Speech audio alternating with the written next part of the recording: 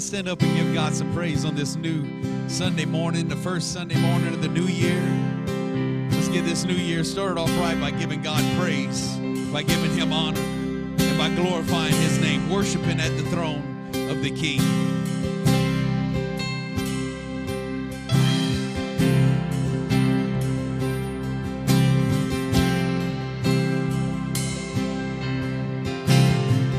I'm calling on the God of Jacob,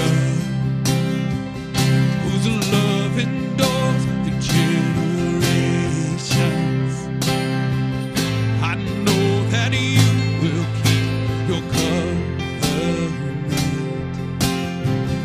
I'm calling on the God of Moses, who you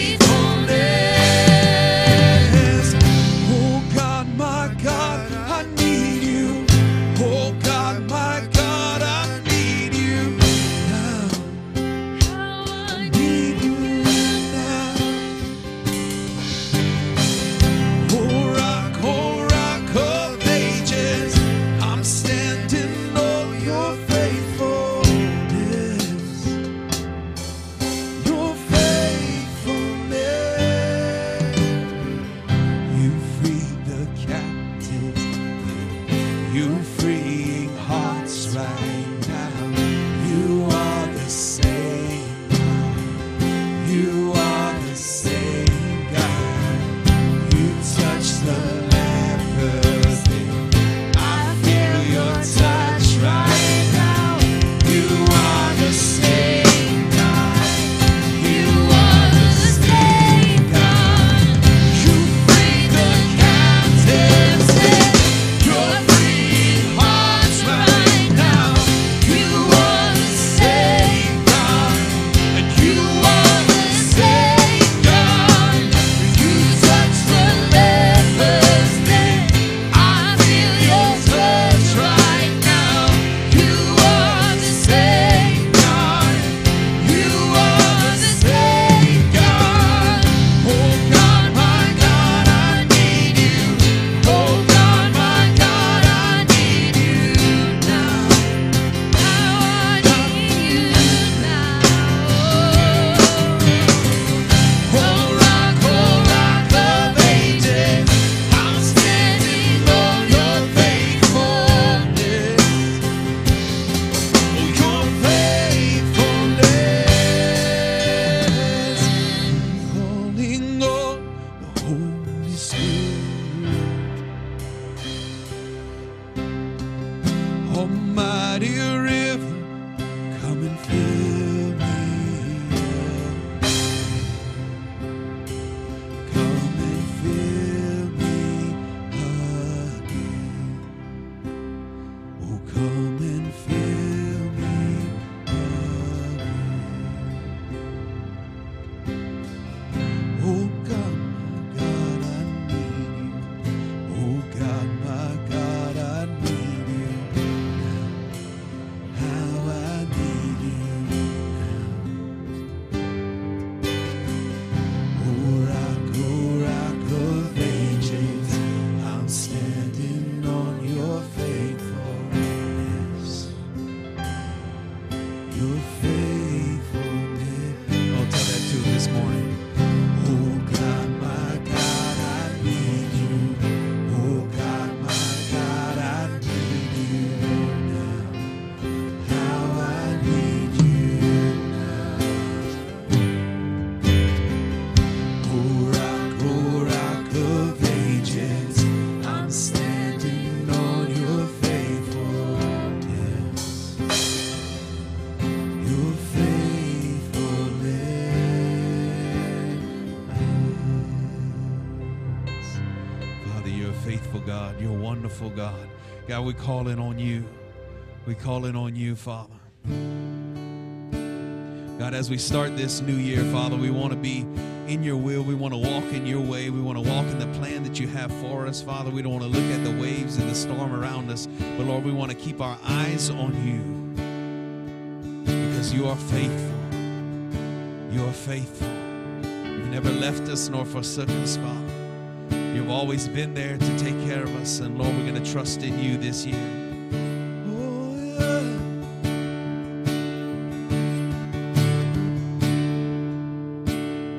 I love you, Lord.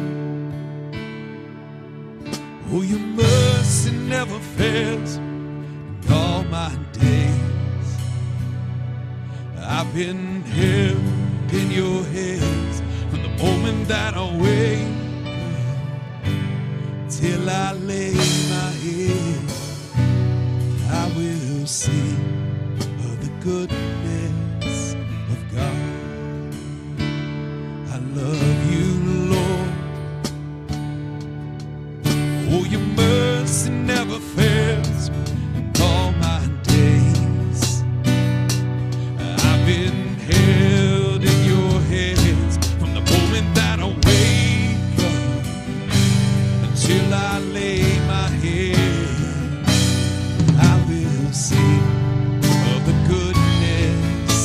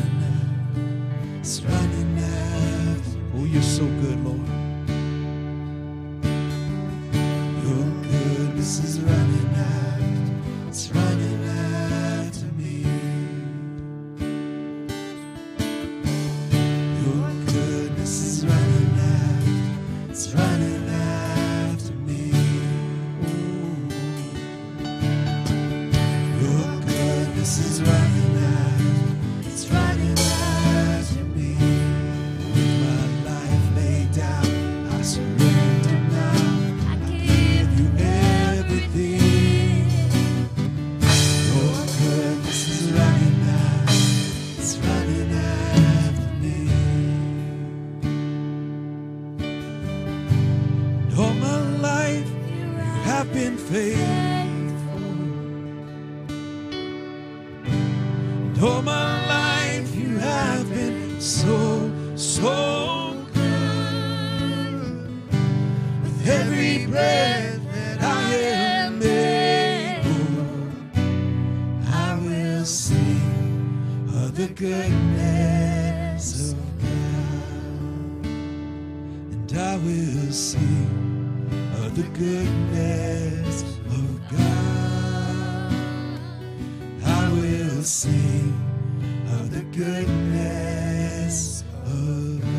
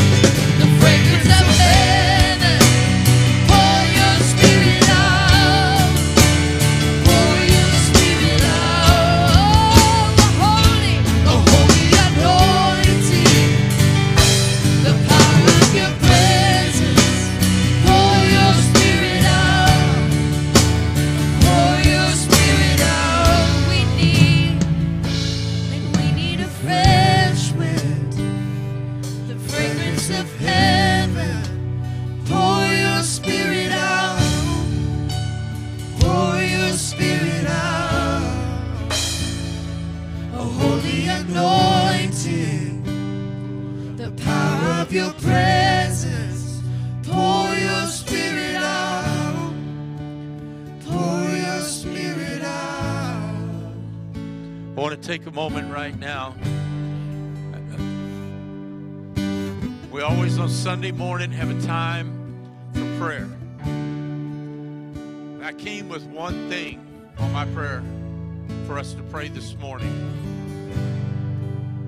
And it was for a fresh move of God upon His church. This song encapsulates the very essence of that prayer. That God, we need a fresh wind, a pouring out from heaven, a holy anointing, and we are desperate for you to pour out your spirit. I was going to take time a little bit later for us to pray, not just for Life Church, but all the churches in this area, that this would be our prayer for this coming year. I just feel impressed by the Holy Spirit to do that now. And then we'll go on. But I'm just telling you, there's something Holy Spirit is saying. We cannot go into this new year. We cannot face the things that are coming in this coming year without fresh oil, fresh wind, fresh move, fresh touch of the Holy Spirit of God. Yesterday's manna was good, but it won't meet tomorrow's needs, and it won't meet the needs for today. And so can we join together right? This is going to be our corporate time of prayer, and we're going to pray this very song that we've been singing here. We need God to pour it out, and we don't need just a little pouring. You know, we need just a deluge from heaven to move upon His church. Why? Because the church is the agent that God wants to use to change our world, to impact our world. He said, you are the light of the world. You are the light. You are salt of the earth. We need that. We need God to move in that way in this year. How many of you can agree with that? Amen. Can we just be united in prayer right now? And then I want to sing that one more time before we go on to another song. But let us pray that right now. Heavenly Father, we come to you this day with a sense of urgency that says, God, we need a fresh outpouring of your Spirit, a fresh move, Lord God, a fresh wind that blows across your church, across this land, Lord God, bringing life once again, bringing forth life. The church is to be the agent that sows seed, and in the seed is life, and life comes forth from it. God, we pray for a move of your Spirit upon the churches across Acadiana.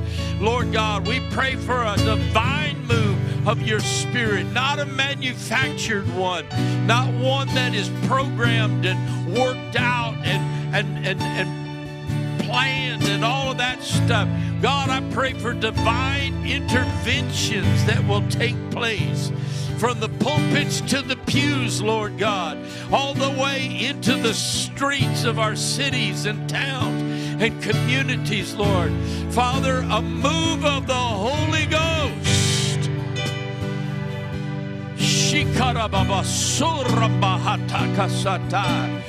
Mighty God, pour your Spirit out. Pour your Spirit out. Pour your Spirit out. Break down the walls. Break down the barriers. Break down those things that separate your people, Lord God. Let a spirit of unity be poured out. A unity that says as we walk in you, Lord God, then we are one with each other, Lord. It's not a matter of us becoming united together. It's a matter of us walking united in you. And as we are one in you, then God, we are one together in the body of Christ. We pray for an impact in this coming year that would be unlike anything that has been seen to date. And there are some of us in here, we could say we have seen mighty moves, mighty manifestations of your Spirit, Lord, in times past. But you're not the God of yesterday. You're the God of now. And what you have now, your word says, eye has not seen and ear has not heard the things that you have prepared for your people, Lord God. That is not just over in the sweet by and by. That's here, right now, right now. God, I pray for every pastor, every minister that gets behind a pulpit, whether it's ministering to 1 or 2 or to 1,200 or it doesn't matter, Lord. God, let there be a move of God in their hearts.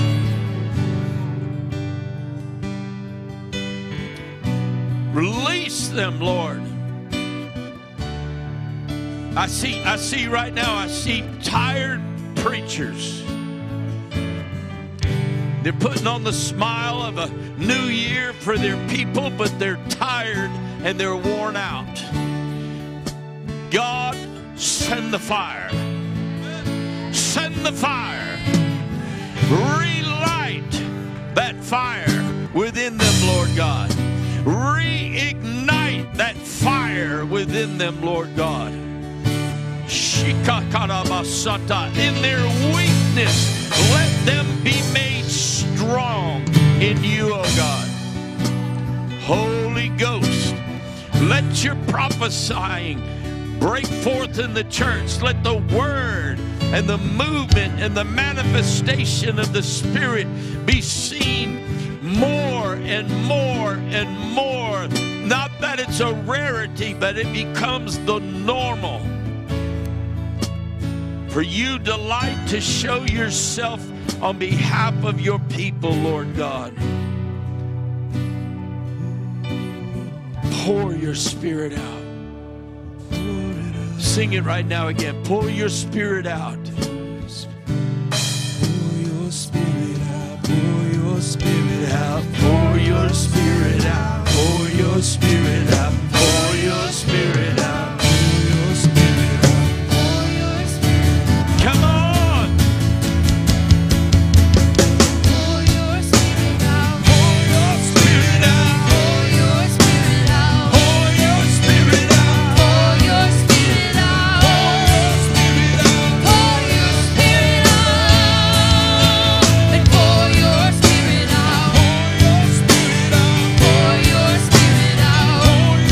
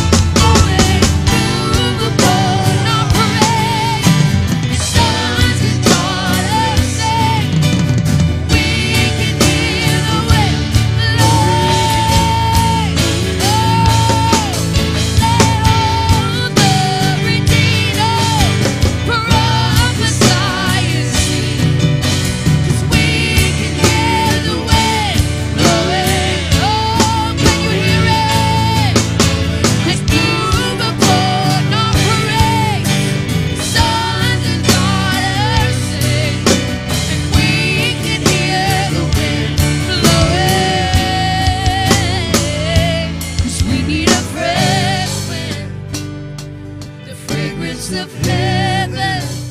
Pour your spirit out. Oh, would you pour your spirit out? A holy anointing, the power of your presence. Pour your spirit out. Pour your spirit out. 'Cause we need a fresh wind, a fragrance of heaven. Pour your spirit out. Oh, pour your spirit out. A holy anointing, the power of your presence. Pour your spirit out. Pour your spirit out. Dear ones, I just feel to say to you at this time that the Lord has laid upon my heart a thought.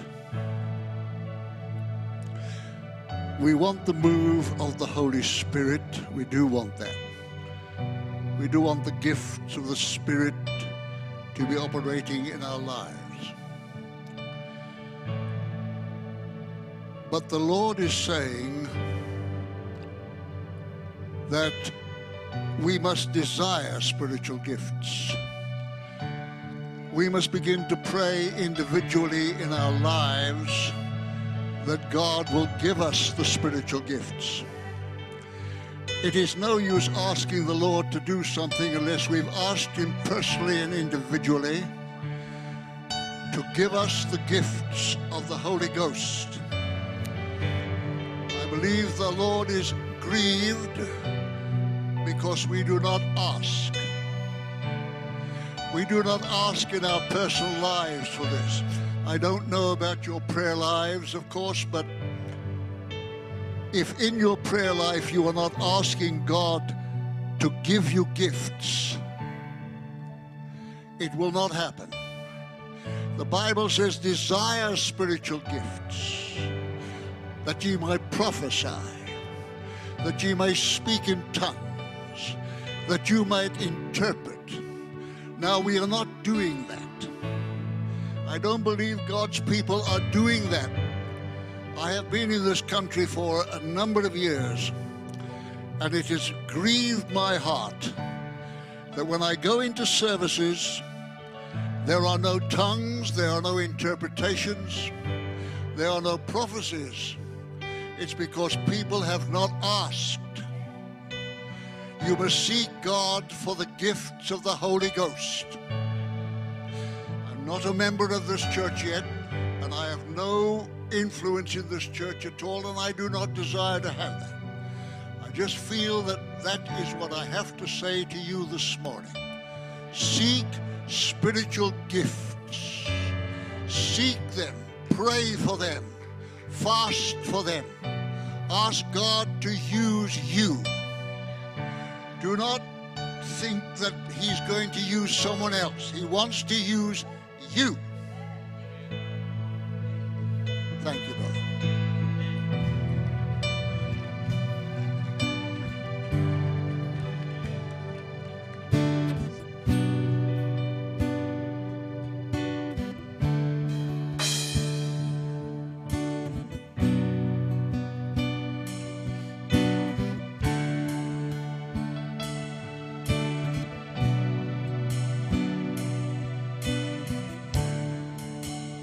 You provide the fire,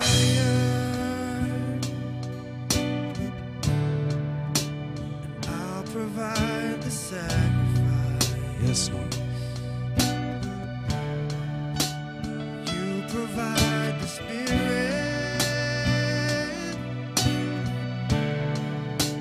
and I will open up inside.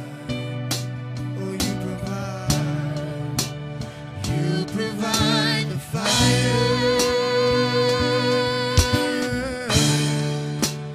and I'll provide the sacrifice.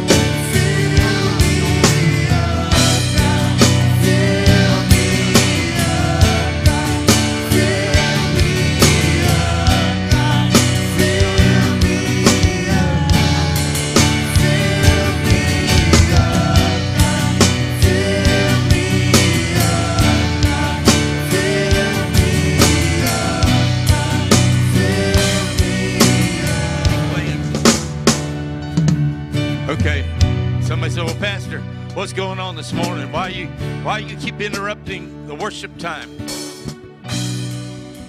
Holy Ghost said he wants to do something today. He wants to do something every time we come together. We don't want to organize the Holy Spirit out, because then all you got is a club, a social organization. The church is alive. It's an organism. It's not an organization. It's an organism. It's alive. And Holy Spirit's in charge, right? So a few moments ago, Brother Bobby came to me with a scripture and a word and said, if you feel it's appropriate, I'll share it. If not, I'll go sit down.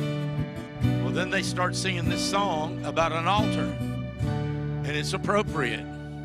And so we're gonna share that word right now, and we're gonna let the Holy Spirit do what he wants to do right now. And they're gonna keep playing this song. So Brother Bobby, come read the scripture and just tell them that simple word that God gave you. Hallelujah. The Word of God says it, and going along with what Pastor said, pastors, preachers, teachers of the Word of God, they're tired, but they put on their false face to look good for the congregation, to look for the good for the body, for the local home group, or whatever it may be. But the Word of God says this, that every priest goes to work at the altar each day. He offers the same old sacrifices year in and year out, and never makes a dent in the sin problem. But as a priest, Christ made a single sacrifice for sins, and that was it. Then he sat down right beside God, and he waited for his enemies to cave in. It was a perfect sacrifice by a perfect person to perfect some very imperfect people. And by that single offering, he did everything that needed to be done for everyone who takes part in the purifying process. The Holy Spirit confirms this. This new plan I'm making with Israel isn't going to be written on paper. It isn't going to be chiseled on stone. This time, I'm writing out the plan in them, carving it on the lining of their hearts. God, Jesus Christ, is carving it on the linings of our hearts. Brother, thank you. Thank you, because what is missing is the move of the Holy Spirit. Praying in the Spirit, praying in tongues, the interpretations of tongues, prophetic word. It's dead in the church today. And one of the reasons why it's dead in the church, and as I was telling Pastor Bob, so many of us, and I'm guilty as well, we've been carrying offenses for years and years and years and years. And I can't help it, but I'm feeling the Holy Spirit move all over my body right now. We cannot continue carrying these offenses from years past into the new year and expecting something new. And many of us have carried on offenses. We've been offended because of what somebody said. We've been offended because of something in our family has passed. We've been offended by what this preacher or what that teacher or so-and-so in this denomination or that denomination has done or said. It's time to put those offenses down and come to the altar and say, God, I'm tired of playing. I'm tired of not being real. I'm tired of not receiving everything that you have already died on the cross and have provided for me. And as our brother said earlier, we don't have it because we don't pray for it. We don't have the gifts because we don't expect them to be able to receive them. Expect. You want to move in prophetic words? Come put the past behind and say, God, I'm available. You want to be available to minister the word to anybody in the street, anybody in the store that you pass by? Then come put your past behind you at the altar and say, God, I am here. The Word of God called out, is there but one who will stand for me? Will one stand in the gap for the lost? Will one come and pray and intercede for those who are dying and going to hell? We look at the world today and we look at the troubles all around the world and we say, that'll never happen in America. You better wake up, folks. It's happening. People are fleeing their countries today because they think America's this great hope. And America is great. But guess what? It is under massive, massive spiritual attack from the enemy. It is coming from within inside because the body of Christ will not take their rightful stand and intercede and pray and fall on their faces before God and say, God, I am here. Use me. Use me. If you have past offenses, come up to the altar now. Come to the altar. Don't stand and wait. Come running to the altar. Come running to the altar and say, God, I am available. God, I'm tired of the past. I'm not bringing the past forth anymore. This is it. The past is gone. I am coming expecting in this new year. It doesn't matter if you've been an usher. It doesn't matter if you're a Sunday school teacher. Put your pride down. It doesn't matter if you've been on the worship team. It doesn't matter. God wants truth and honesty in you, in your heart. He wants a pure heart to come before Him. Thank you, Lord. Thank you, Lord. If you've got baggage that you're carrying around, unforgiveness, it's time to put it on the altar. It's time to put it on the altar. And I want us to sing that song again, except I want to make a word change if I can. Instead of fill me up, I want us to pray, burn me up. Burn it up. Burn it all up. Burn it all up. Get it all out. John the Baptist said when the one who comes after me said, I'm not even worthy to untie his shoes. He said, he will baptize you with Holy Ghost fire. And everything that doesn't belong, he'll take out with the trash and put it on the fire heap and burn it.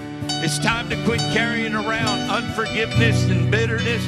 It's time to, it's just any baggage in your life. I can't list it all. Whatever secret sins you're carrying around, it's time to put it on the altar. We're going to sing this to God.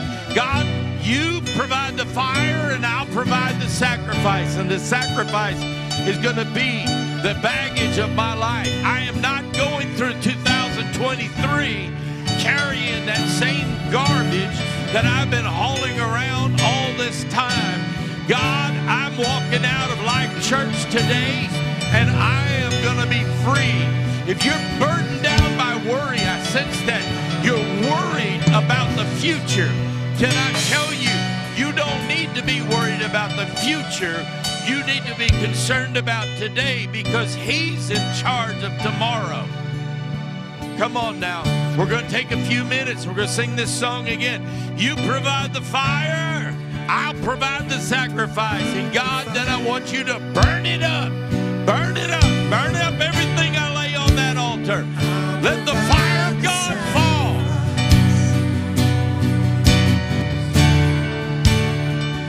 Provide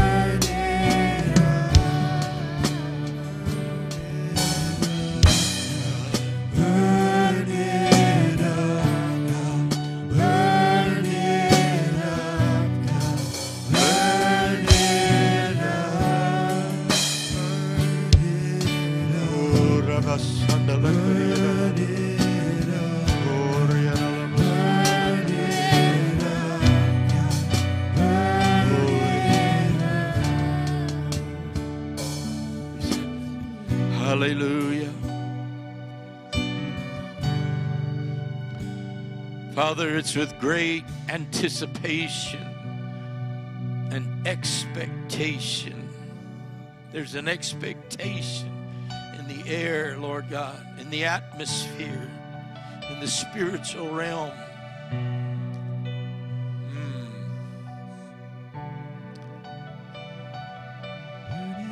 Give us wisdom and understanding for the hour. Let us hear what the Spirit of the Lord is saying. Jesus. Till there's nothing left, I'm on the altar. I'm on the altar.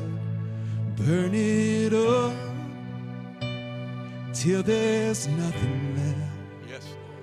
I'm on the altar. I'm on the altar. Burn it up till there's nothing left. I'm on the altar. I'm on the altar. Burn it up till there's nothing left.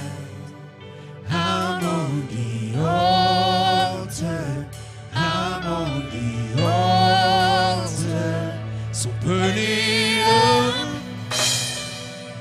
till there's nothing left. I'm on the altar. I'm on the altar. Burn it up till there's nothing left.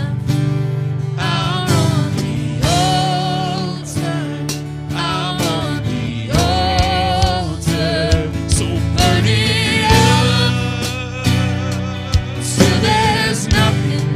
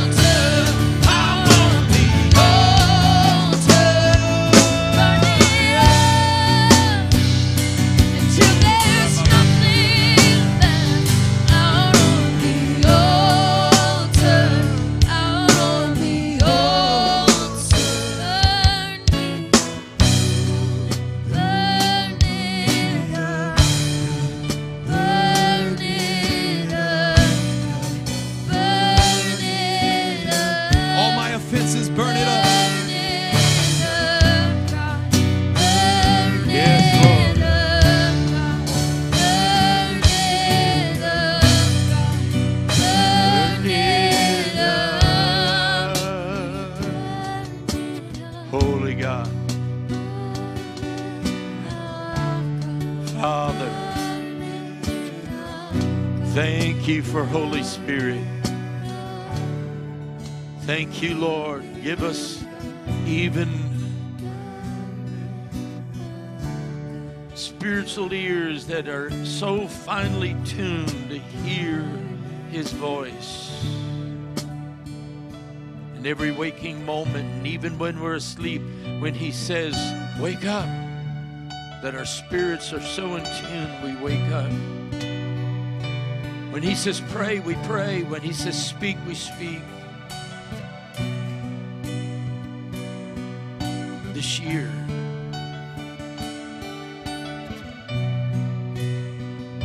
year, will be profound for many within your church. Holy Spirit, we thank you. Give us ears to hear that we might hear what you are saying. God, it isn't that you've quit speaking, it's that the church has quit listening. Give us ears to hear and quicken our hearts and spirits for that word. We pray in the name of Jesus. In Jesus' name. Amen. Amen. Amen. Hallelujah. Praise the Lord. Can you give the Lord praise?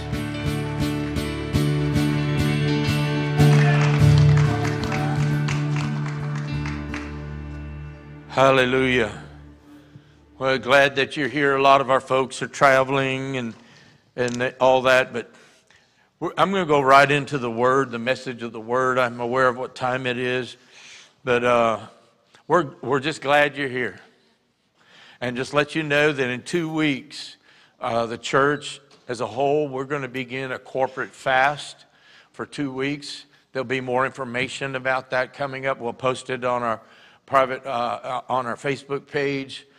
Get the word out to you, and but just know we're going into that fast with expectation of God doing something in that period of time. Last year we fasted for a week as a church, and God just moved in tremendous ways. So we're doubling it this year, and we're going to fast for 14 days. One night we'll have a night of worship and prayer, not just worship, but worship and prayer.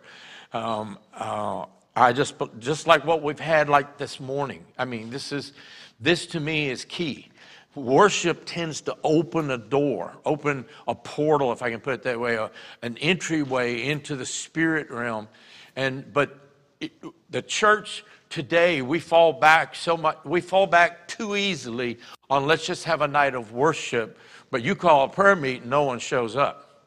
But I believe that when you come and you begin to worship, then the Spirit of God will begin to move, and He'll stir on our hearts things to begin to pray about corporately, because when we agree together, there's power in agreement. So we're going to have a night of worship and prayer, but we'll give you more information about that. It's really unique that this is January 1 and we're meeting here on a Sunday. And I'm excited about it. I really am. But I want to bring this word to you this morning. I'm going to read several passages of Scripture, but I'm going to use this as the base. In Romans 1:17, it says, "For the righteousness of God is revealed in the gospel from faith to faith, just as it is written that the righteous by faith will live," or the righteous shall live by faith. That when we read things like that repeat itself, like faith to faith, we just kind of ignore that. We don't really dig too deep into it. So I kind of looked at it. This has been on my mind for a couple of months. This avenue of the idea of concept and precept of faith. And the word faith to faith, there are two different words in the original language. I'm not going to get into all of that.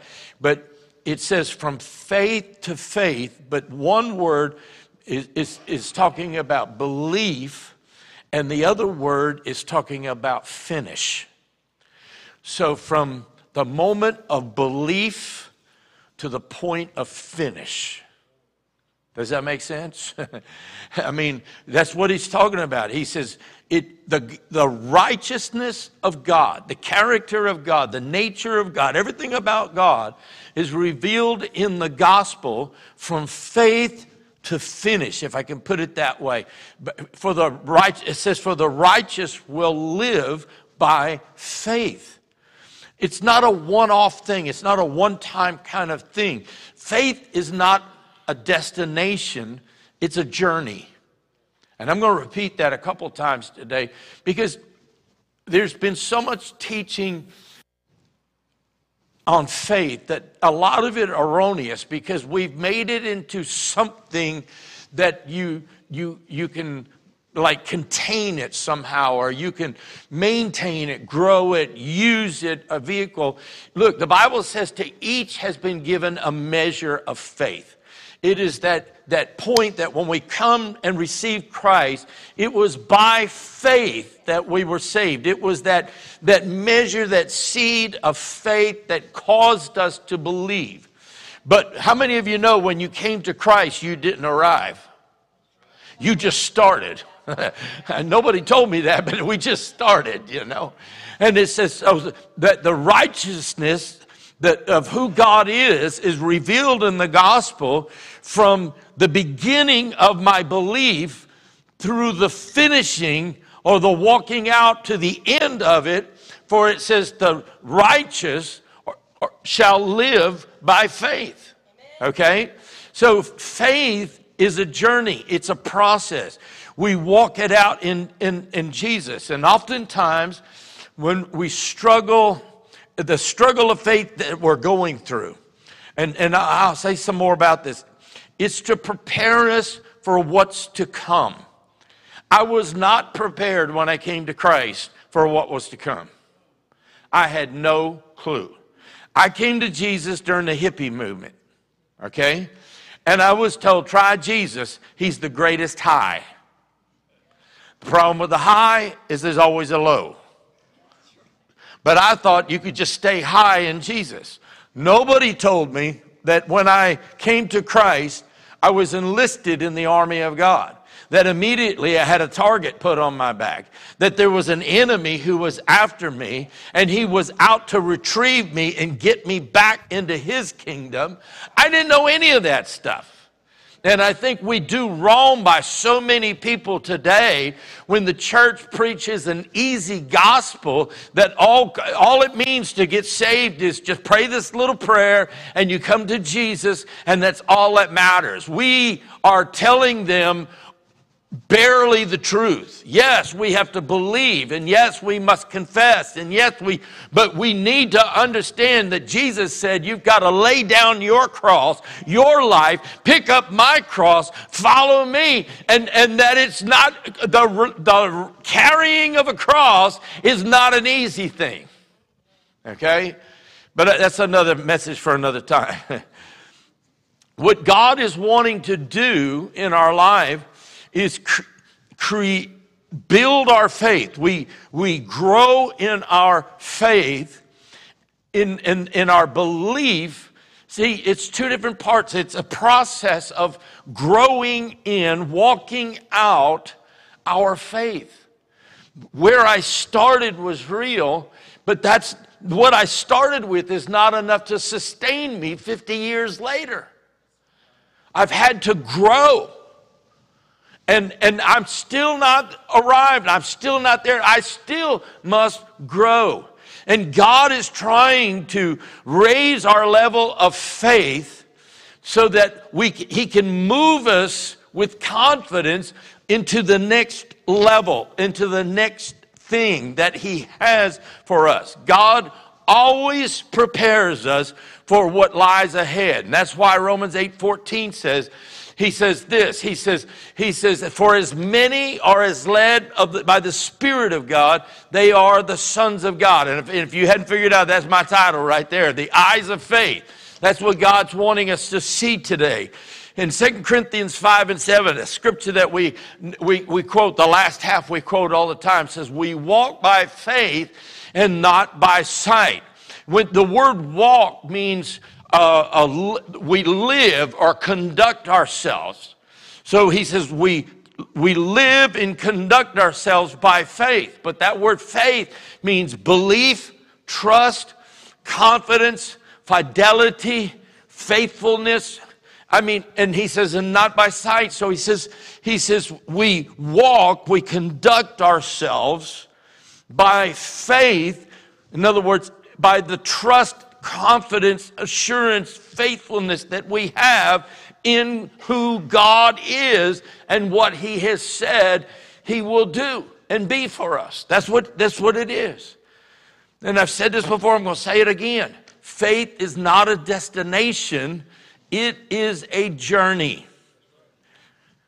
I remember thinking years ago, I said, oh God, why, if it's, here's what people do all the time. They go witness to people and they go, don't you want to go to heaven? Problem is, I'm not in heaven. And yes, I do want to go to heaven. But my issues are right here on earth right now. You know? And we make it sound like that when you come to Christ, heaven's going to surround you.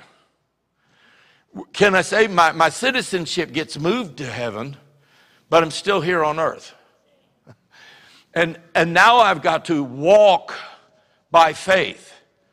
I've got to conduct myself. I've got to live out my life in a way that shows what I say I believe. And how many of you know that when you first start out, you don't even know what you believe, hardly. And little by little, you start learning. And little by little, you start growing. Line upon line, precept upon precept, from glory to glory, he's changing us. Faith is not a destination. It is not a place that you get to that you can sit down, put your feet up, and go, I've arrived. Faith to faith is what the scripture says. Faith to finish is a process that God desires for each and every one of us. It is the ability to live our lives in a manner that exudes. I use that word. I looked it up to make sure it was right.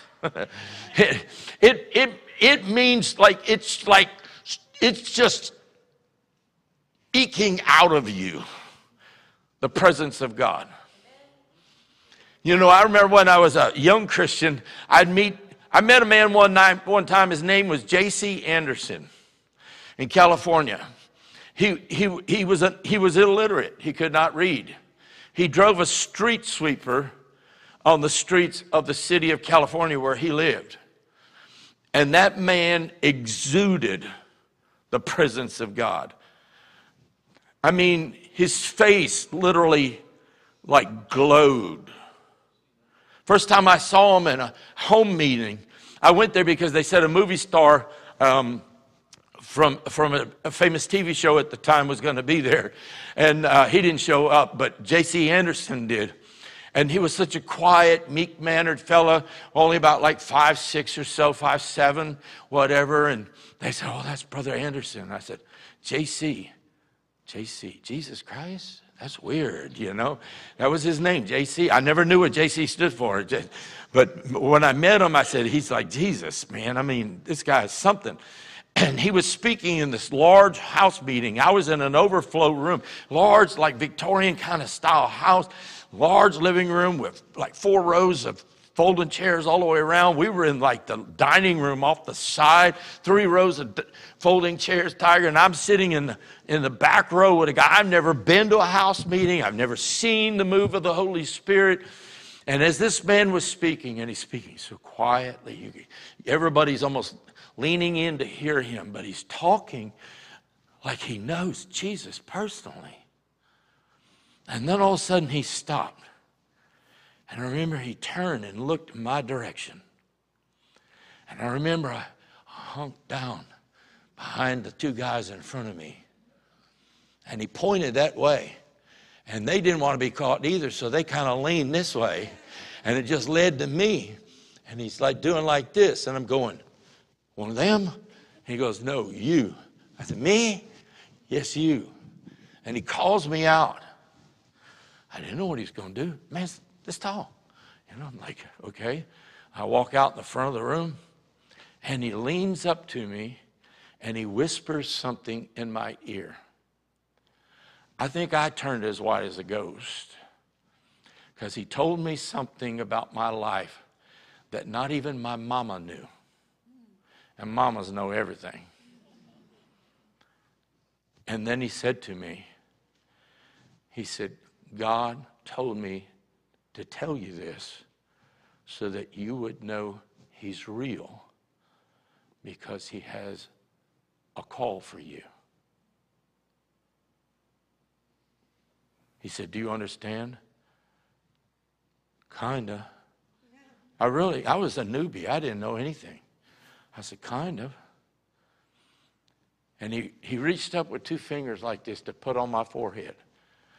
I never felt them. It's like there was a force field between his fingers and my forehead. And I went down on hardwood floor. My mama said she heard my head crack the floor. I saw myself fall in a field of popcorn. And I laid there for like 45 minutes while he went on and ministered. I was oblivious. It's like I could hear stuff way off in the distance. I didn't know anything. I was as dumb as a fence post when it came to the things of God. Okay? But that moment changed my life. I had believed in Christ just a few weeks before. Then I went to a David Wilkerson outdoor air crusade where I heard about repentance and putting your life on the altar for God, and I answered that call. Now all of a sudden, a few months go by, and I'm in Modesto, California, in this person's house to see a movie star, and God himself shows up. Through a man who's illiterate, cannot read. His wife would read him the Bible every night for hours. And the Holy Spirit just soaked it into him. He just exuded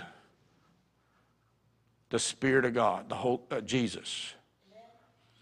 A couple of months went by, and I heard he was going to be at a breakfast meeting down in Turlock, California. No, south of there. I'm trying to remember where it was. Anyway, it doesn't matter. Restaurant meeting, and there was going to be a famous singer there, and Robert Frost, who wrote Aglow with the Spirit, was one of the first books about the charismatic move and everything, and it was going to be a speaker, and I heard JC was coming. And I said, Mama, we got to go. So we drove down there early that morning. We're in a restaurant, and it's like the restaurant was up. The main part of the restaurant was upstairs, but this is like a back room downstairs kind of thing. They held a few hundred people. And everybody's ordering breakfast and everything. They got a head table, with all the dignitaries and whatever up there. And all of a sudden, there's just this buzz in the room. And behind us, I'm like, what's going on? You're hearing dishes clattering like 5 different servers just ran into each other carrying the trays of dishes, for breakfast or whatever. And I hear, oh my God. And I'm like, what happened? And I look, and here comes Brother J.C. Anderson. And he's just walking down here. And as he's walking by, the power of God's hitting people. And he's hitting the restaurant people who are bringing out food. They're not even there for the meeting. And they're falling out under the power of God. Scrambled eggs and hash browns are going everywhere, my friends. And I'm going, whoa, what is that?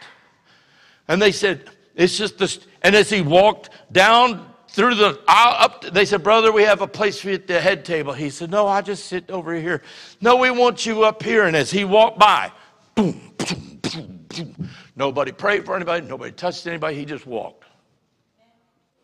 He exuded the presence of Jesus. And as a young person, I said, I want that. I want my life to be that way. I will tell you, it's been 50 plus years. I've never had anybody fall out when I walk by. I'm believing that maybe one day it will happen. But that's not the point.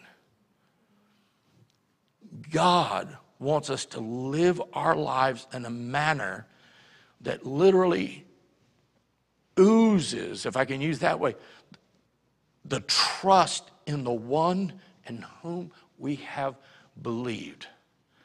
It's for that reason that Paul wrote to Timothy in his letter, and he said, "For I know whom I have believed. Not only do I know, I am persuaded that he is able to keep that which I have committed unto him against that day." I looked up that word committed. It means deposited. He said it was like, I believe in you so much. Reach in, hand out your wallet, and hand it with everything in it to somebody and say, I'm depositing this with you. That's what Paul was saying. He said, I know in whom I've believed because I've trusted him.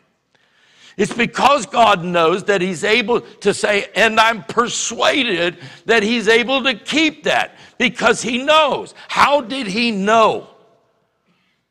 By the experience that he had, faith to faith. It's not a magical, mystical, spiritual formula of something that you do like 14 times over 21 days or something like that. That's good. You're going to arrive. It's walking from the moment of belief and trusting in him. And as I walk and trust in him, my faith grows. I'm walking it out. The just shall live by faith. And Paul understood this by his daily life experience. All the years of trial and blessings through which he had passed. And when you and I go through a trial or a test and we don't fail, hear what I'm saying? Let me say two things. There are going to be times that you're going to fail in God.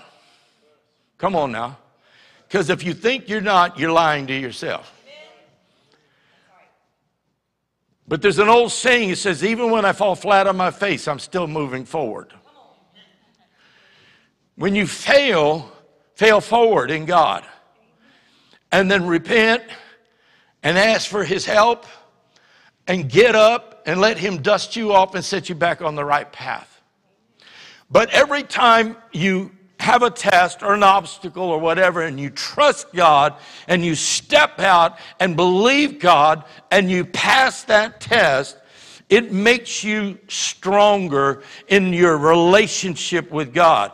And every time you come out of it and you pass the test, it creates another level of faith in you so that the next encounter or the next obstacle, the next battle that you have, your level of faith is going to be so high because of your past experience. You could say, from the moment I believed, I know in whom I believe because I've walked it out. And he's walked it out with me. And you'll be victorious over the enemy.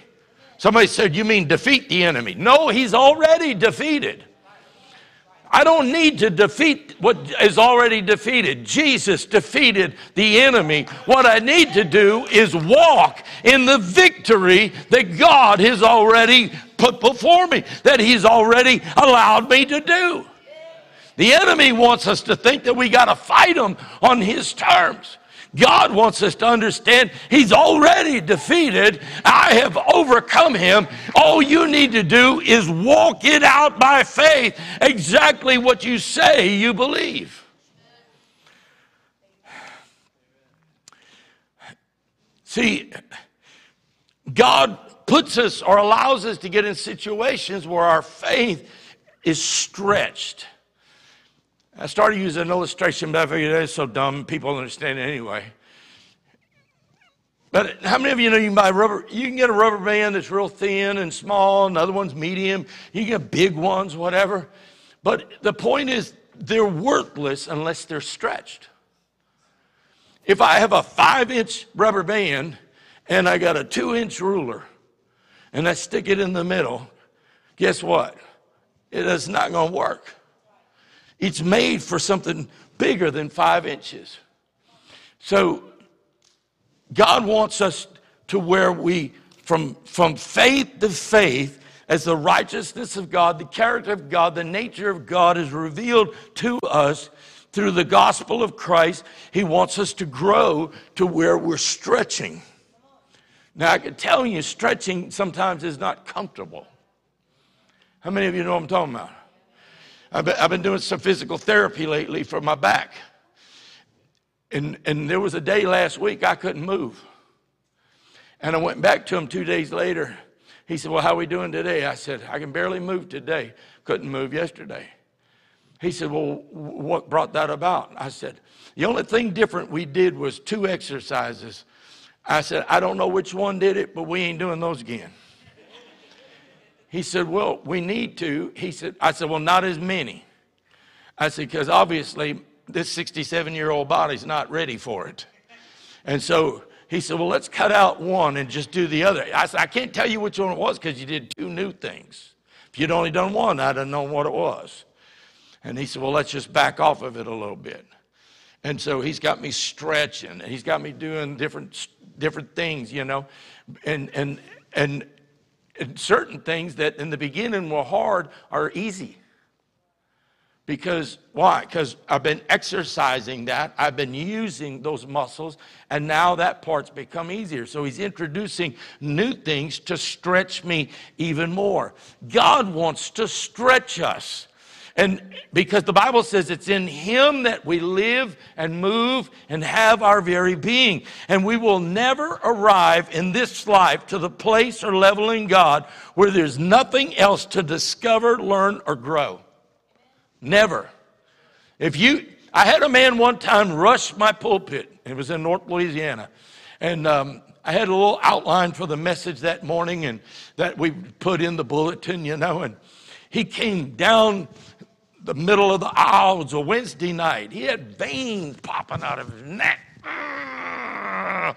He was red as red could be, and he was wadding up those notes, and he came up to the pulpit, and I was up on a platform about that high. He came up and he threw it at me. He said, I'm tired of this mess. And I just said, brother, and I called him by name. I said, tired of what? He said, I didn't come here to learn. I came to have church.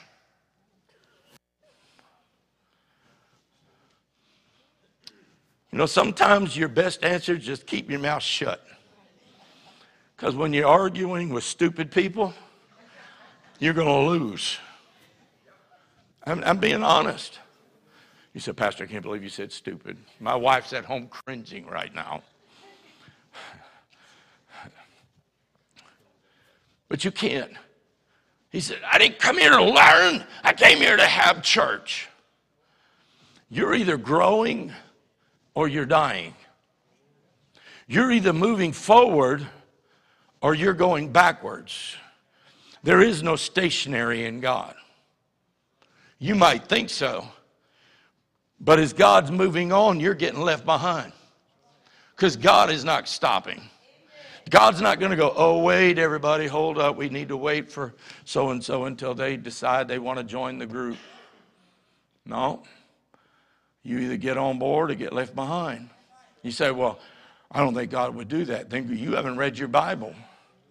Because when the children of Israel were in the wilderness, they came to an oasis, and it was palm trees and figs and everything else and water and everything. And they were there for a while, and then the word came that the sound went forth, they pack up, God's presence is moving.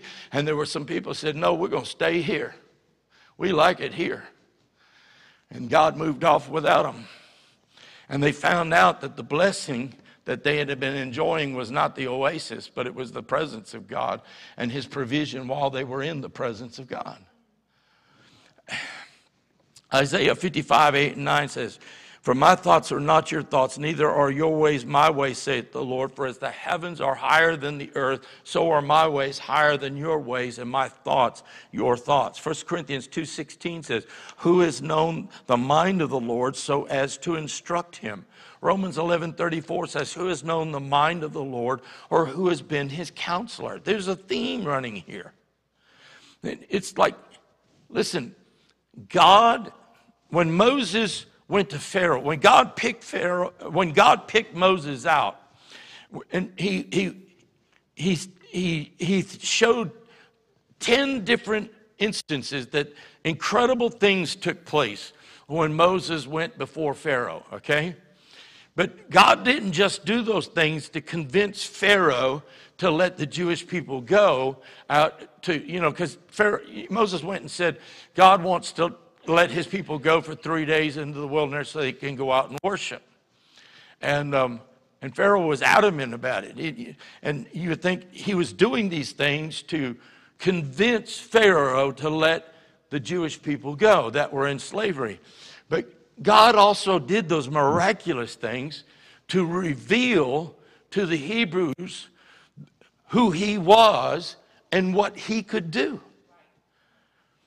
That he could control the natural elements, that he could do the miraculous, that he literally ruled over life and death.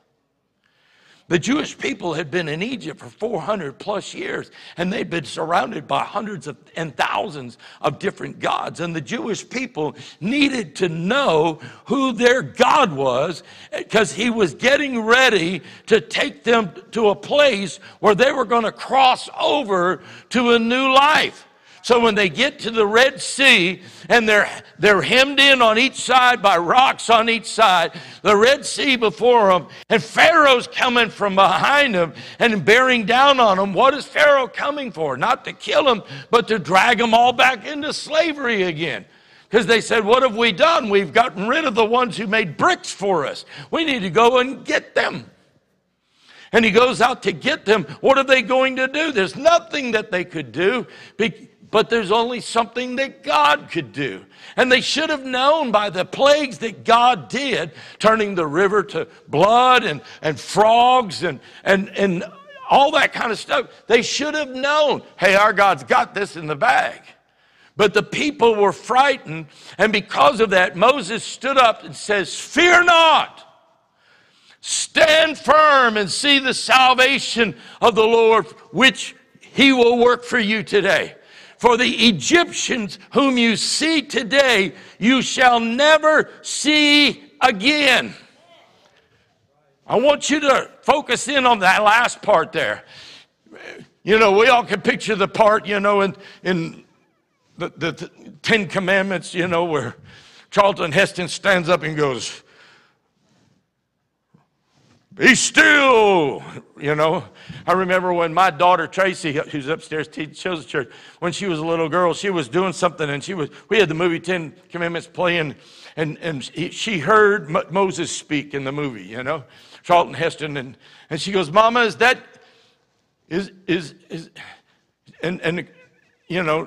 she says, was the voice that answered that man, was that God? And God spoke to Moses, in the movie. And she goes, yeah, baby, that was God. She goes, I thought it was. I recognized it. And we both laughed, and then I went, oh, she recognized that voice.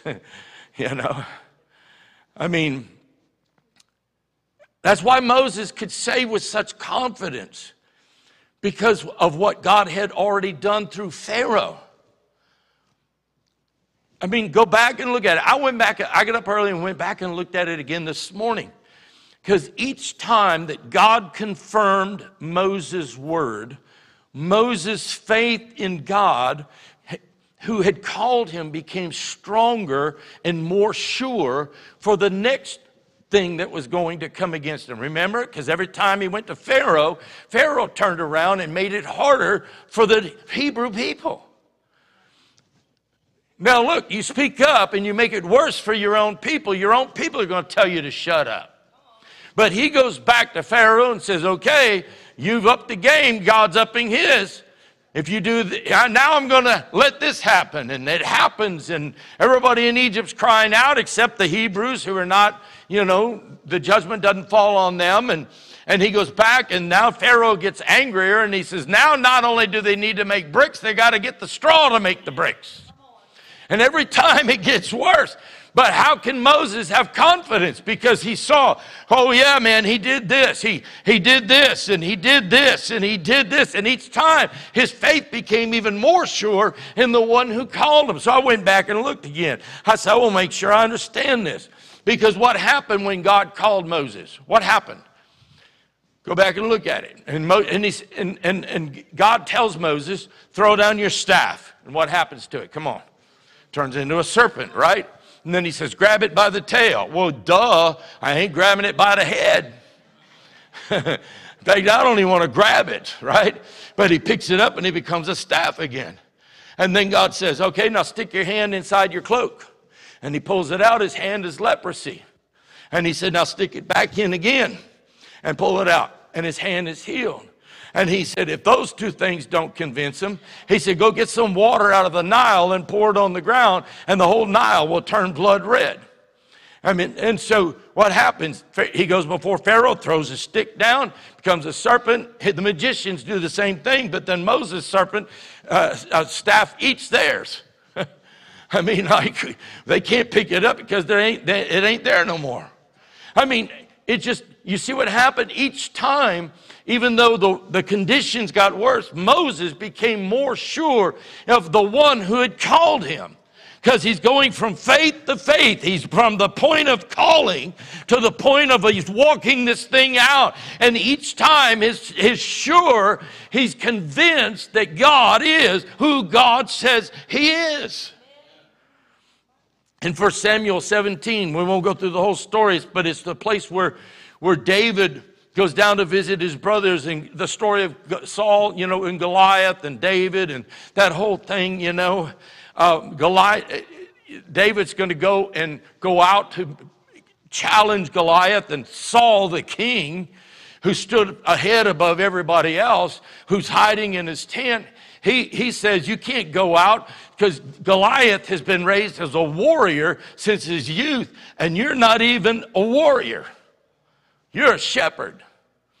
And this, look what the scripture says. And Saul replied, you're not able to go against this Philistine and fight him. You're only a young man. He's been a warrior since his youth. But David said to Saul, your servant has been keeping his father's sheep. That's a great big thing on the resume. Warrior since birth, I keep sheep. Okay, but look what it says.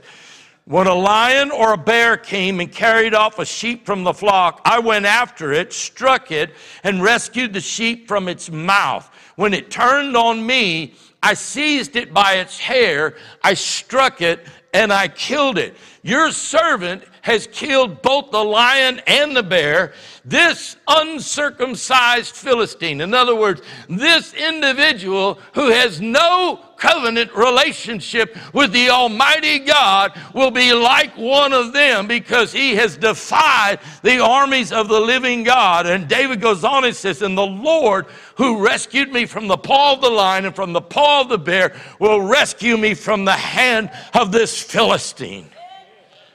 David's faith concerning the outcome of facing Goliath was never in question with him because of the previous test that God had allowed a lion, a bear, and he grabs it by his hands. It doesn't say he snuck up on it with a 30-30. He didn't sneak up on it with a bazooka. He stuck up on it, grabbed his hair, and struck it, and killed the lion and killed the bear. And because of those previous experiences, he looks out at Goliath and says, all I see is one more that's going to go down in the name of God. Because of his previous thing, he had a relationship with God, and he had begun to walk it out, and he had experience with the lion, he had experience with the bear, and now he's going to have an experience with Goliath. The young Hebrew children, the young men, they were thrown into the furnace. But their faith changed not only the heart of a king, it changed a nation for God. But you can't change the heart of a king and you can't change the heart of a nation unless you're willing to get in the fiery furnace. And you can't live a supernatural life unless you have lived in the impossible. Because if all you have are situations that you can control and you can handle, you don't need God. But the minute you begin to follow God and he begins to take you on his journey and you're going, you want me to go where? You want me to do what? Lord, let's pray about that. Let's fast. Give me a minute. I'm thinking of scriptures, Lord. I'm not sure we should go that direction, but Holy Spirit is saying, go this way. And you are going, you know, it's easier to go this way, but God says, no, I want you to go this way. The natural realm almost always is declaring the opposite of what the Spirit of God is saying. Almost always. And if you allow your natural eyes to determine what you believe, you will always be in bondage. That's why it says we walk by faith and not by sight. Let me close. I need to close, but I need to tell you something what stirred all this up in me. About 2 months ago, I was on a Zoom call with about 50 pastors from across the country. And there was a pastor from Birmingham, who was sharing for about 15 minutes just what God had laid on his heart. I shared this with the staff about a month ago. And he talked about how they had answered the call to go to the mission field. They were in Costa Rica, if I remember right. But as soon as they got there, they knew that they didn't belong there, that they needed to come home. But they had a 2-year commitment to be there, so they stayed there. But the whole time, their heart is back in the United States. And God told them to go to Birmingham, Alabama. Listen, I've been to Birmingham. I have 2 sisters live in Birmingham. Hi, sister. One of them's watching, I know. And so I'd have to pray hard, too, to leave Costa Rica to go to Birmingham. I mean, to leave Costa Rica to go anywhere. Costa Rica is a beautiful place if you've never been there. And but he says, when they came home, they got off the plane. Somebody picked them up, and they got off the plane. They had their suitcases with them, and they realized they owned nothing. They didn't have a car. They didn't have a place to live. They didn't have anything but what was in those suitcases. And that they realized that they'd been thinking about this, praying about this for 2 years, knowing that this was the will of God for their lives, but reality checked in. The minute that somebody handed them keys to their car and says, here, you can drive our car for, the next week or so until you get situated. They had no place to go. They had nothing. And he was saying at that point, he said, our faith was like hitting a wall. Like, whoa, did we really hear from God? But they began to pray, and they knew that they were there under God's order. And a few months went by, and as they drove by a public school, the Lord spoke to his wife and says, that's where we're going to open our church. And her husband says, well, the schools are not allowing anybody to do churches anymore because of the separation of church and state. She said, that's where God wants us to start our church. And less than 3 months later, they opened their church in that building. He went through this whole story that now, like 6-7 years have gone by, they have 5 campuses running over 6,000 people. How they got a $2 million piece of property for $800,000, and he convinced the owner into financing like $300,000, and she didn't even want to even sell it to him.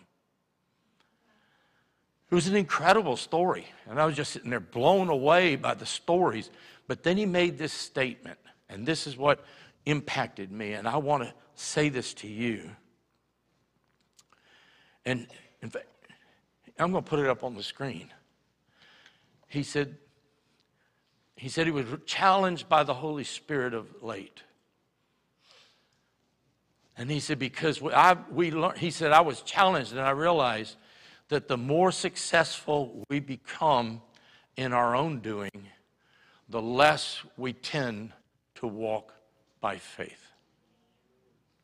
He said, in the beginning, we had nothing. We had no one. We were desperate in need of God for everything. And we were on our knees praying and calling out to God and saying, Lord, if this is you, you're going to have to open some doors. We don't know where to go. And God just began to do it. But they were on their face before God. He said, now, he said, we have a team. We have 5 campuses, and we want to open another one, and we figured it's going to cost $2.5 million. He says, so I get my team together, and we're planning it out. Where would be the place to go, and where would we have the greatest impact, and who do we need to network with, and realty, and all this kind of stuff. He said, we got talented people, skilled people, connected people, and we planned out the whole thing, and then we turn around and ask God to bless it. He said, in the beginning, we were, God, what do we do? He said, now, with success under our belt, we do everything on our own. And we're really not living by faith. And so God challenged him with a word. He said, when, and he called him by name, and he said, when was the last time you had to truly step out in faith in God? When was the last time you truly had to step out in faith in God? I mean, really step out in faith. Oh, we say things like, well, I'm just trusting the Lord on this. But I'm talking about stepping out. Come on now. How many of you know what I'm talking about? I'm stepping out where the next step, you don't have an idea where that's going to land. He said, when was the last time? And he said, God just raked him over the coals, and he began to break down and cry and weep and fast before the Lord. He said, Lord, he said, forgive us for our foolishness and our arrogance and our... He said, look, we say, look what we've done. And he said, we've done it. But what was this what you wanted? Was this what, you know? I mean, and it brought back that scripture that the just shall live by faith. The just are going to live by faith in God. Not faith in trusting that God will uphold our plans. Am I making any sense here? I'm about to finish. He said, when was the last time you lived by faith? I think of Noah. Noah is an incredible story because God meets him. He says, I'm sorry I even created man. The wickedness screams in my ears. You have found favor with me, so you and your family are saved. I want you to build an ark. He gives them the description, the blueprint, how big, how tall, he tells them meticulously every detail of how to build that thing, and that what he's going to do is fill it with all the animals, and then he's going to put his family in, he's going to bring a flood. They have no clue what any of that means. Right? And we don't know exactly how many years it took Noah to build it, but most theologians and scholars will tell you it took him probably between 50 and 75 years. That's a long time. That's a lifetime for most of us. And God had told him what he was going to do. And here's the thing that got me. Nowhere from the time that God told him to the time that God said, now the rain's coming and that I'm going to seal you in, nowhere does it say God spoke to Noah in the process. Now, listen to me, because I believe this is what the Lord is saying for his church for this coming year. And I don't want to get it wrong because I wrote it down. God was silent all those years to Noah, but he had given him a tremendous word. But from the moment he gave it to him, to the moment it was time to go inside, there is no record of him saying, Noah, hadn't forgot you, boy. Doing a good job. Keep going. There's nothing. And yet today in the church, we want a word from God to encourage us to continue on what God has already told us to do. We want a sign that we're on the right path. And I wrote this down last night because I said, Lord, this is kind of hard. But I said, I'm going to write this down because I don't want to get it wrong. And here's what Holy Spirit spoke to me. He said, if God spoke and gave directions, why should he have to reassure us along the way?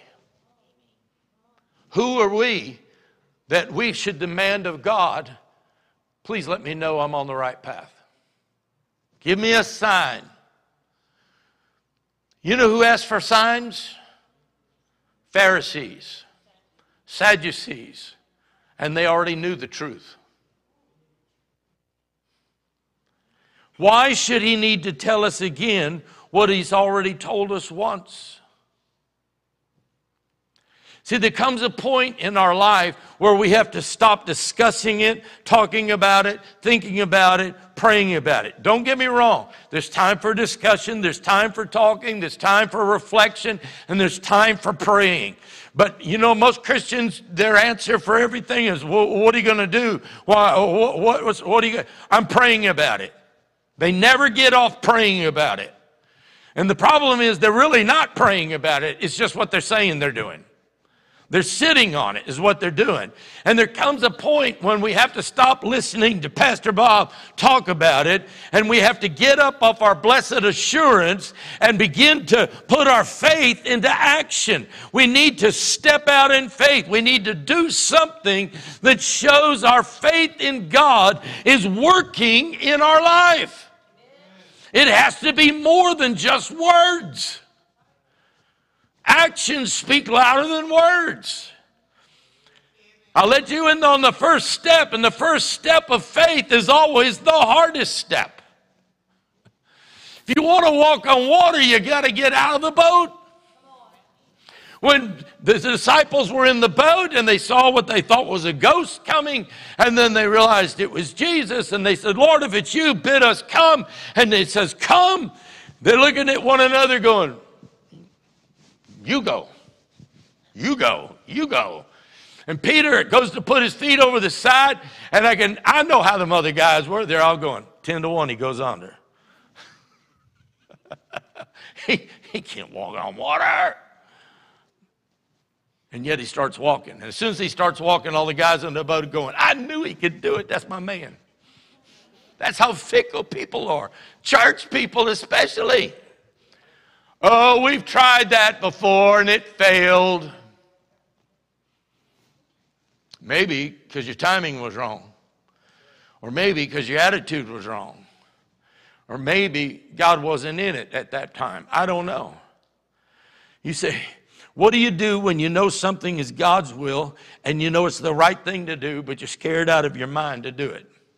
Do it anyway. I'm just telling you. You got to move against your fears. You do the very thing you fear the most, and that's courage. Courage is not the absence of fear. It's moving in spite of it. It's moving forward in spite of it. And once you start doing it by faith, the faith that comes once you make that first step, the miracle then takes place. And it's easier to take the next step. And then another miracle takes place, and it's easier to take the next step. See, we want God to lay out all the steps for us and let us know every single detail that's going to happen, when it's going to happen, and how it's going to turn out. And he's not going to do that. Now, I know some people are going to say, well, Pastor, I'm getting a little too old for this launching out stuff or this stepping out in faith. Well, Joshua was 80 when he crossed over, for what God had for him. And as far as I'm concerned, you're never too old to make the rest of your life the best of your life. I'd rather the last 5 years of my life or last 10 years of my life be greater than the first 50, 60, 70, 80 years. Whatever it means. Some people are saying, well, I'm praying and I'm waiting for the right time or conditions. Well, I have a word for you. It's from Ecclesiastes. It says, if you wait for perfect conditions, you'll never get anything done. Never. You say, well, when did God put that in there? It's always been in there. It's always been there. See, God doesn't force us to do something. He doesn't bully us into doing something. He just brings us to a place where we have a choice to make. I read this to you, and we're going to close. Daniel 11:32, it says, but the people who know their God, know their God. Say, know their God. Know their God. Know their God. Not know God. Those that go no to God, no. Know their God shall be strong and do what? Great exploits. And this is the word. The Holy Spirit spoke to me all week long about this for the church today. And that is this. That 2023 will be a time that will separate those that say they walk by faith and those that actually do walk by faith. Amen. You said, well, what's going to happen? I don't know. I sense that very strong. He said, I'm going to separate them. I'm going to make it clear. Those who just got the right talk, know the right jargon, know how to make it look good. God said, I'm going to bring some things to pass. They're either going to be able to say, I know in whom I have believed. And I am persuaded that he is able to keep that which I have deposited with him against the day for when he comes back again. Or those who are just blowing hot air. They're going to fade. They're going to wither like dry grass in the summer without rain.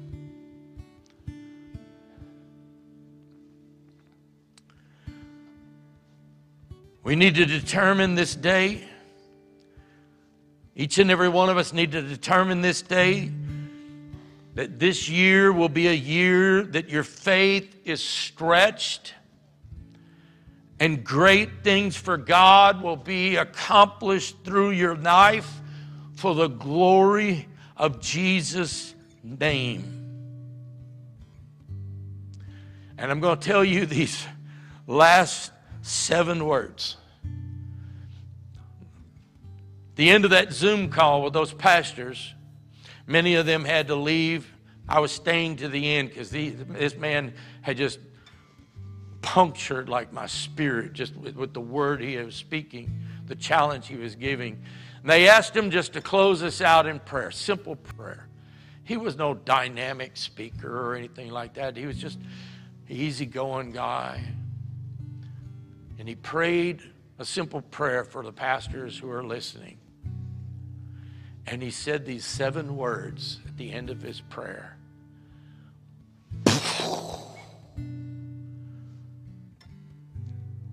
You ever have that happen? Holy Ghost just hits you square between the eyes. Boom. And you sit there and go, whoa. He rocked my world. And it may not impact a single one of you, but I hope I'm wrong. And he said these 7 words, and then he said, amen. He said, don't let your eyes fool your faith. That has been sitting inside of me for 2 months. I said I sent him a note. I said, brother, I'm about to preach that message. I'm going to let it sit like a pot of gumbo on the back burner, for a while and let it get right, but don't let your eyes fool your faith. This year, God is going to open what seemingly seems like impossibilities. And in the natural, that's the way it looks. And in the natural, we say it doesn't add up on the bottom line. In the natural, we say, well, the people won't like that. In the natural, we say, well, we don't want to offend anybody. In the natural, we're going to say, don't let your eyes fool your faith. If God tells you to do something, God gives you specific direction. God tells you this is what is in store for you. This is the direction I want you to go. Don't let your eyes look at the natural things and fool your faith and miss God. Don't do it. How many of you are this morning ready to say, God, I'm giving you everything this year. Increase, stretch me, stretch my faith. Give me ears to hear what the Spirit of God is saying. I want to be used for your kingdom purposes. If that's what you are willing to say to God at this moment, if you're able to stand, I invite you to stand all across this place. We're just going to make this a corporate declaration of prayer. I'm just telling you,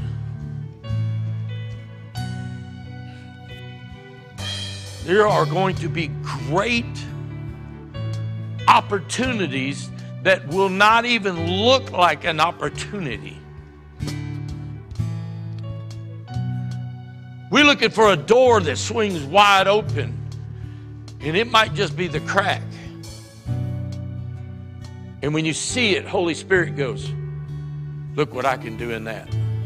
And immediately our mind goes, oh Lord, if it was really you, you'd have to really open that opportunity. You'd have to. No, God said, are you willing to step out and believe that? If He's speaking to you, I'm just telling you, He's going to do it. This will be the year. He's going to separate those who do walk by faith and not by sight, and those who just say it. Heavenly Father, we thank you for this day. We thank you, Lord God, for the new year that's before us. Lord, we don't know what tomorrow brings, or next week, or next month, or next year. God, we're living for today. All we can do is promise you each and every day that you give us breath, that you give us life, that, Father, we would say, let us be a holy sacrifice. Let us be the one who says, Lord, here am I, use me. Even as Isaiah said, who can we send, Lord? And he jumped up and yelled, here am I, use me. Father, stretch our faith from faith to faith, from the moment of belief to the time we take our last breath. Let us be growing. Let us be stretching. Let us be enlarged in our thinking and in our spirit, Lord God. For your glory, for your kingdom purposes. And do not let our eyes fool our faith. In Jesus' name. In Jesus' name.